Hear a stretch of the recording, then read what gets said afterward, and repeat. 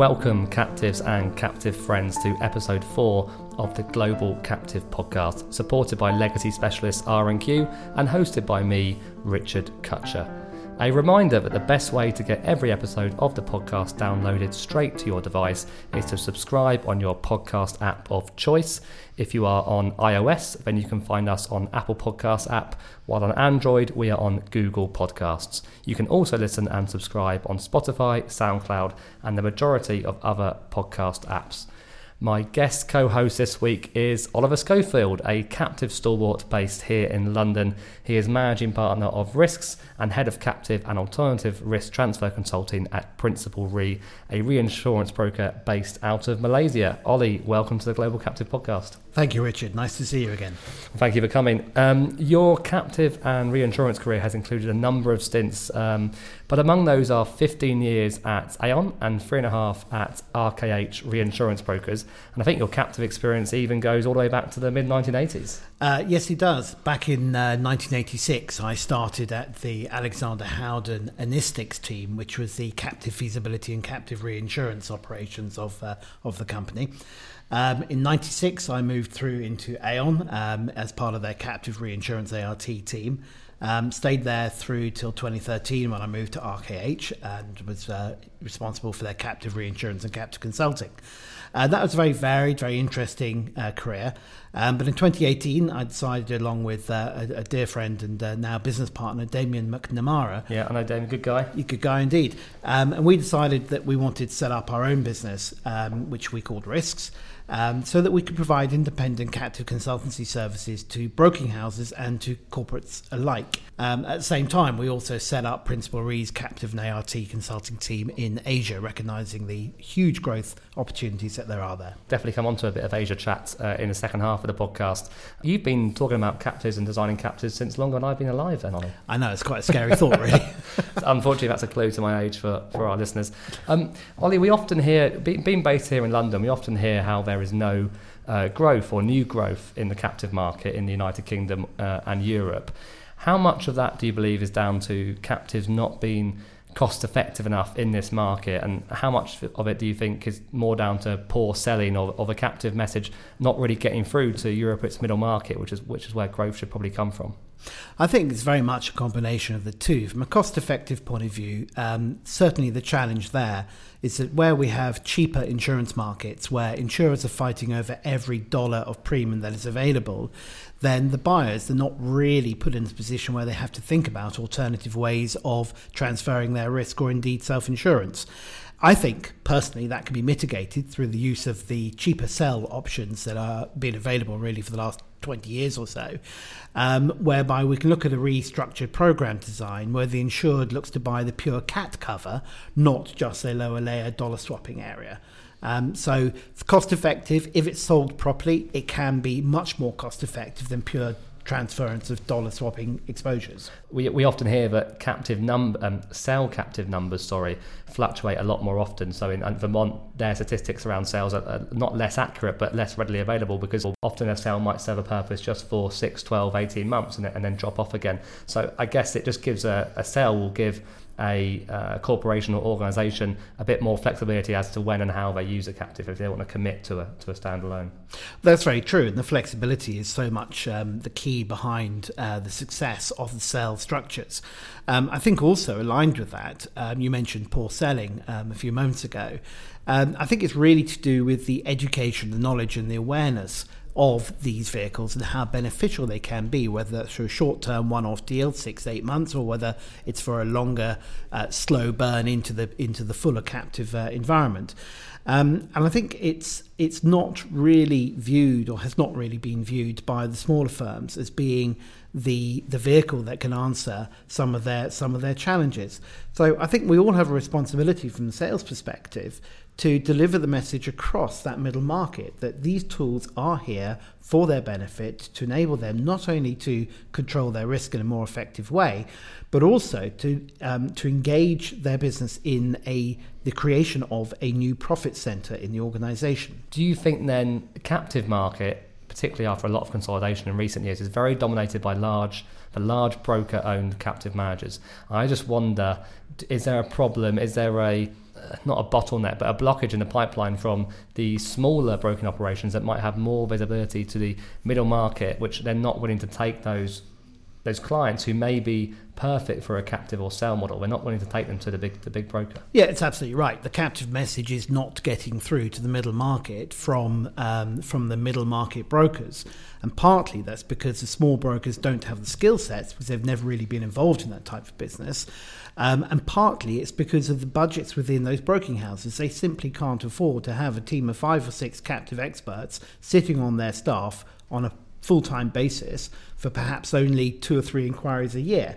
So the economics don't make sense for that middle market broker area, which is why I think we have seen an increase in the number of independent consultants who want to work with those small independent brokers to support them in getting the message across to that middle market space. Yeah, I think it's a really interesting one to watch, and as we see more consolidation in the captive management market. I mean, Guernsey, obviously Heritage used to be the kind of the go-to independent on the island, and Artex bought it, and they're keen to still emphasise that they are independent, but of course they are now attached to Gallagher's. I mean, Hepburn Insurance, I believe, is still active in Guernsey, and Alternative Risk Management, ARM, are very well thought of in that space as well. So maybe we just need to talk to brokers a little bit more about how to get that message across.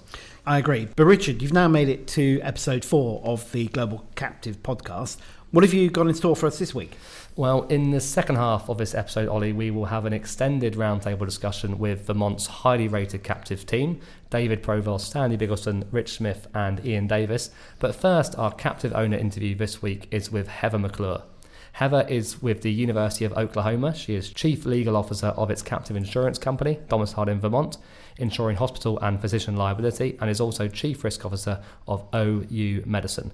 Heather started by telling us a bit about the background of OU's captive. We started in 2006 in the spring after a period of rising professional liability costs for the academic medical practice. In the beginning, we insured only the faculty and residents and medical students of the University of Oklahoma's College of Medicine. Since then, we've added the teaching hospitals to the program, so we now insure OU Medicine, which is the name of the hospital system. And how has it evolved then over the years? You brought in other parts of the university and other parts of the system. Has it continually grown, or have there been periods where you've needed to kind of stop writing a line or offload some business? I'd say it has continually grown, both in volume of insureds, certainly with the medical practice having grown so much over the last 13 years. We went, I think, from maybe 1,200 individual insureds to we have about 2,300 now, medical staff. And then also with regard to lines written, we started with professional liability, but we put general liability and some cyber in as well. We're looking at putting some deductibles and other things for commercial lines for the hospital and the captive as well. And I know that there's also been some kind of change in the ownership structure of the captive and how the captive is structured. Can you talk us through that? Because it sounds like it's maybe quite unique. Yeah, the captive did provide us a unique solution to this issue, an opportunity that came up when HCA exited the Oklahoma market in February of 2018 after a period where the hospital system was looking at being bought by potentially some other buyers. It turned out that the best solution for the hospital was to start a new 501c3 in Oklahoma and purchase the assets of HCA. And so we had the opportunity at that point, because the hospital wasn't merging into another system, another big healthcare system, to start from scratch on an insurance program and to put the hospital system in the same captive that the physicians had, have. We had the University of Oklahoma withdraw as the sole corporate member of the captive, which is a little unusual because it's really not, the University of Oklahoma captive anymore. It is truly a memberless captive under Vermont's nonprofit act that allows for that. And so we now have just 2 policy holders. Each policyholder appoints members to the captive board and certainly has aligned interests. But there's not an owner of the captive. which is somewhat unique. Yeah, that is interesting, because obviously the general notion of a captive is an insurance company owned by the insured. So to then make yourself kind of not owned by the insured, some would say that's no longer a captive, but it is a captive because it's still insuring risk of just two policyholders who are related to each other. It is. The policyholders are very related to each other with the same nexus of, the patient is the same for the physicians and for the hospital, and so we're still doing the same work. It's allowed us, though, to create efficiencies like, joint defense and certainly financing efficiencies that were not available before, when there had to be two separate insurance programs that the patient was dealing with all over the same incident. Has the value of the captive always been recognised more broadly internally at OU, or can it sometimes be a battle to communicate its purpose? Absolutely. There have been opportunities to educate leaders as they come into our system about what a captive is. Often I have to start, sort of from the basics, because people have a preconceived notion about captives, or they may not have literally ever heard of a captive before at all. So, we spend some time doing that. Once someone is in the system, and certainly leaders who have been there for a while, when they are able to experience the benefits of the captive, it's sort of a no-brainer. It's a win-win. Easy sell? Absolutely, yeah. It sort of sells itself. There's no downside to it. So our captive internally has a very good reputation for being exactly what's needed. We're able to customize it for our policyholders. So if we need broad coverage in a certain area or a unique coverage in a certain area, the captive makes us nimble. Certainly there are other carriers, commercial carriers, that would be happy to write us, and we have reinsurers in the commercial market, but we find that the writing on our own paper is what we need to do. And are those benefits that you try and communicate to the board and the leadership, are they normally quantifiable numbers that you can hand to them, or is it more about risk control and that flexibility? Of course, very focused on financial performance and efficiencies, and so we can quantify those. I think, for a long time we were able to give sort of anecdotal examples of how the captive could help us, or how we thought it was helping us in terms of relating to our constituencies, our patients, and how it was easier to avoid claims when we were handling risk ourselves and financing that risk ourselves and able to sort of put our money where our mouth is. Now, I think as the captive has evolved and been around for over a decade, we're able to quantify that with actuarial reports and, with our losses. And we know that that's true. We know that we're avoiding claims and litigation by being able to use the captive. Ollie, Heather is the first of a few American university captive owner interviews we will have on the Global Captive podcast this year. Captives are well used by university systems in the US, but I'm not aware of any here in the UK, you maybe correct me if I'm wrong, or in Europe. Of course, the scale in the US is often a big differentiator, while hospital and healthcare institutions affiliated to the universities will often have risk financing needs as well. But would you agree that the uptake of captives by universities is almost symbolic of the greater differences between the US and the European captive markets? Yes, certainly I would agree with that. And I think it's also very symptomatic of the higher liability risks faced in the US system in general, not just universities, but in general. The UK certainly has a very well-established insurance market for schools and universities. And I've always thought it would be very interesting to explore how an industry captive could come into play here, which could then, of course, be replicated into other parts of Europe.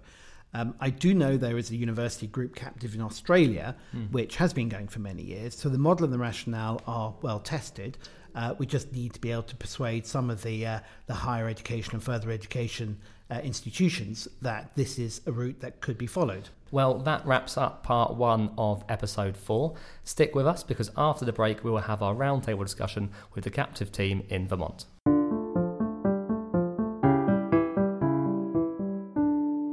The Global Captive podcast is supported by R&Q, the award-winning provider of exit solutions for legacy liabilities and companies in runoff.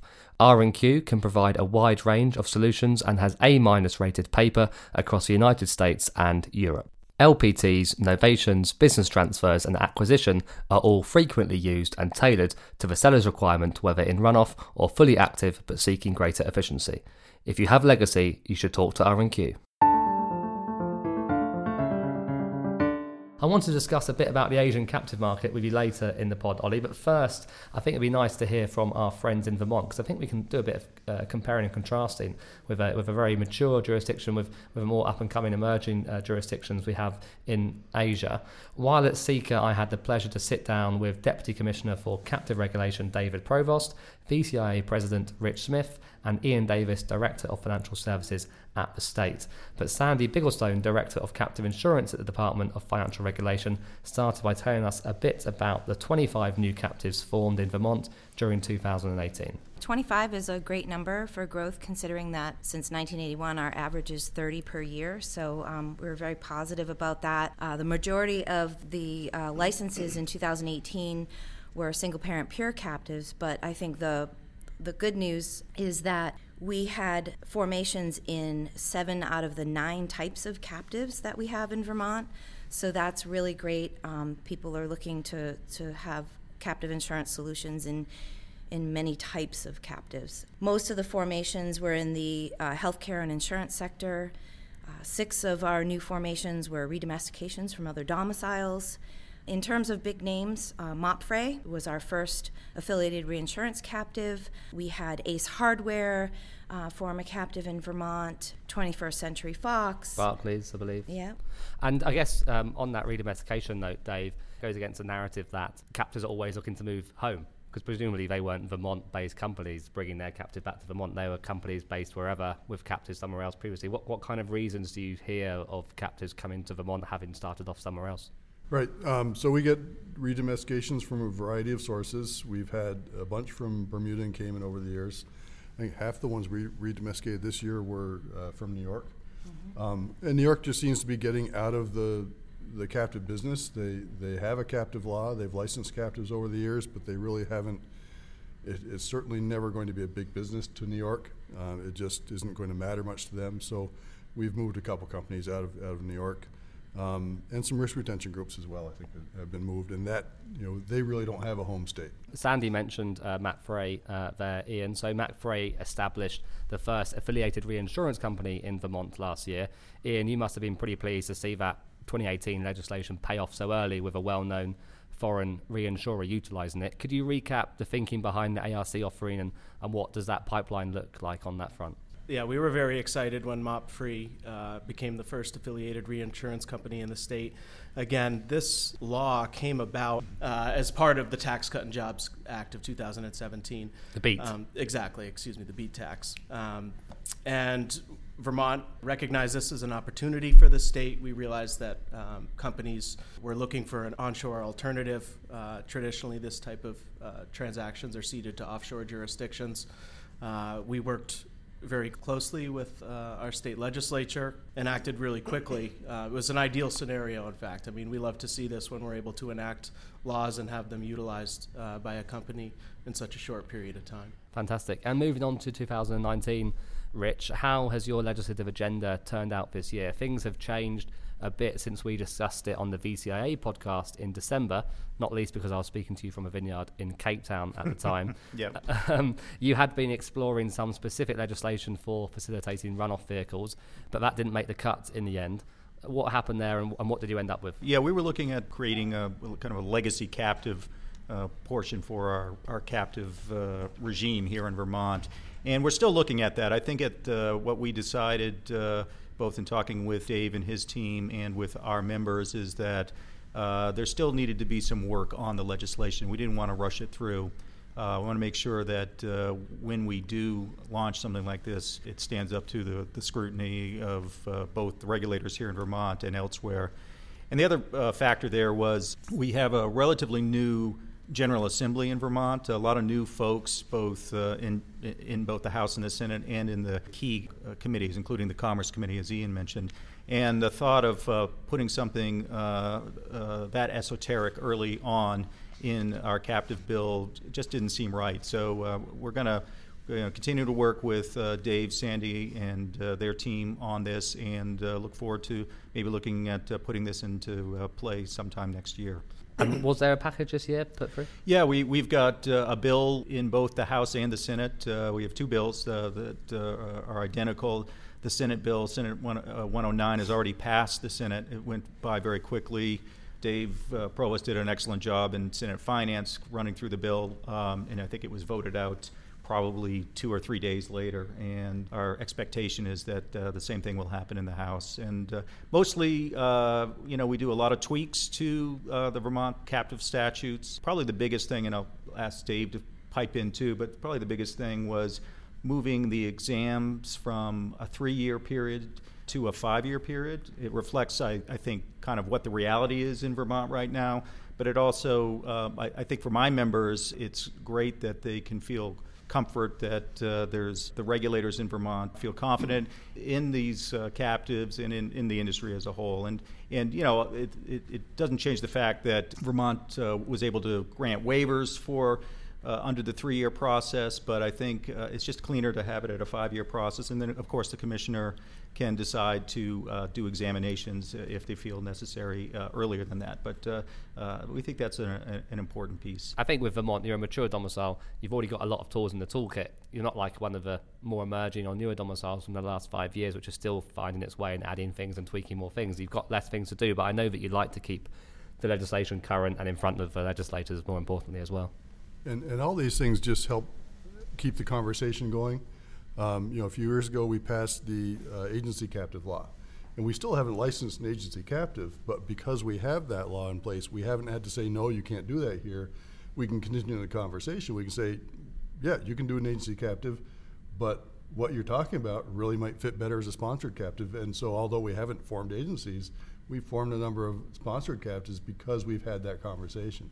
And one of the things that the legislature picked on that I thought would be easy was allowing any sort of captive or any sort of corporate entity to form a captive. Right now, we're pretty specific. You can be a stock, you can be mutual, you can be a manager-managed LLC. Well, why not a member-managed LLC? And again, for the same reason, if you're a member-managed LLC and you look at the list and I'm not on that list, I'm not going to even call Vermont. Yeah. And in the future, if we change our corporate law to allow series LLCs, the captive law will keep right up with it. Yeah, and if I could just tag on to that. I mean, Dave highlights really an important part of why Vermont is still such a leader in the industry is that, we go in every year with the state, the VCIA goes in every year with the state with a consensus bill on things we need to change in the captive statutes. And, we look to make sure that whether they're tweaks or adding a whole new line like we did with the affiliated reinsurance companies, it's important for our legislature to get a hold of the laws, take a look at them, feel like they are vested in the industry. So, and they feel really good. They don't just rubber stamp these changes. They actually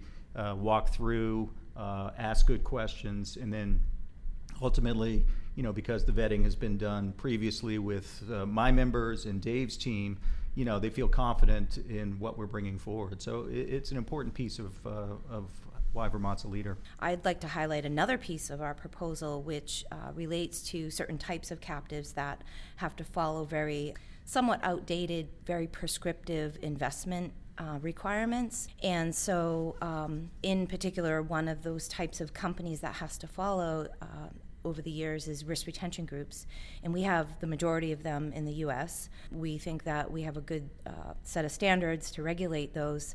We took a look at the law and said we can still meet accreditation requirements in terms of what's required for investments, but we are going to propose in the law that risk retention groups and other types of captives that are also subject to those standards to submit a plan to give a little bit more flexibility in their investment portfolio and their strategy instead of following the prescriptive laws. They can still choose to follow those laws or send us a plan for our approval, and we think that that's going to add a little bit more flexibility in terms of all the different types of RRGs and different sizes.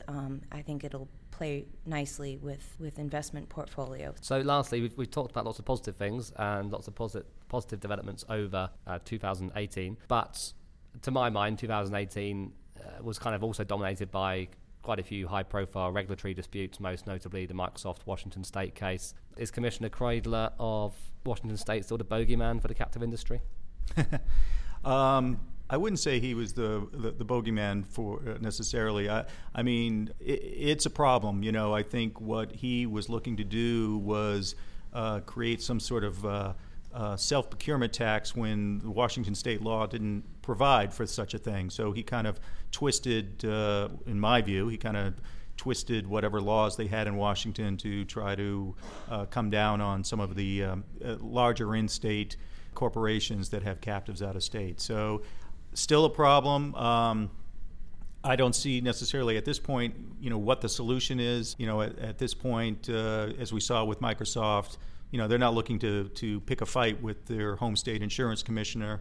I wouldn't be surprised if that was, the same for a lot of the companies, if not all of the companies that are headquartered in the state of Washington. So definitely a problem, definitely a concern, and very frustrating too, I'll say, because I think from all the legal angles on this, it doesn't make any sense. But yet, at this point, it looks like he's going to continue to do what he's going to do there.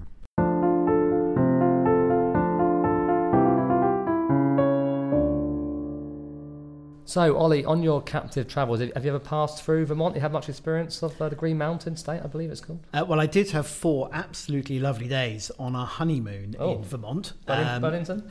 It was in Burlington, yes. And then rather ironically, we then spent a week in Bermuda. So it was a bit of a busman's holiday, really. Are you sure it was a honeymoon, or was it just a captive tour you always wanted to do? Well, yes, indeed so. But Damien was in Vermont in March and met with Dave Provost and with Rich, as we have a new client for whom we're establishing captive in Vermont right now. Is that an exclusive for the Global Captive podcast? We don't get many of those, I don't think. It will be exclusive when we're allowed to talk about it.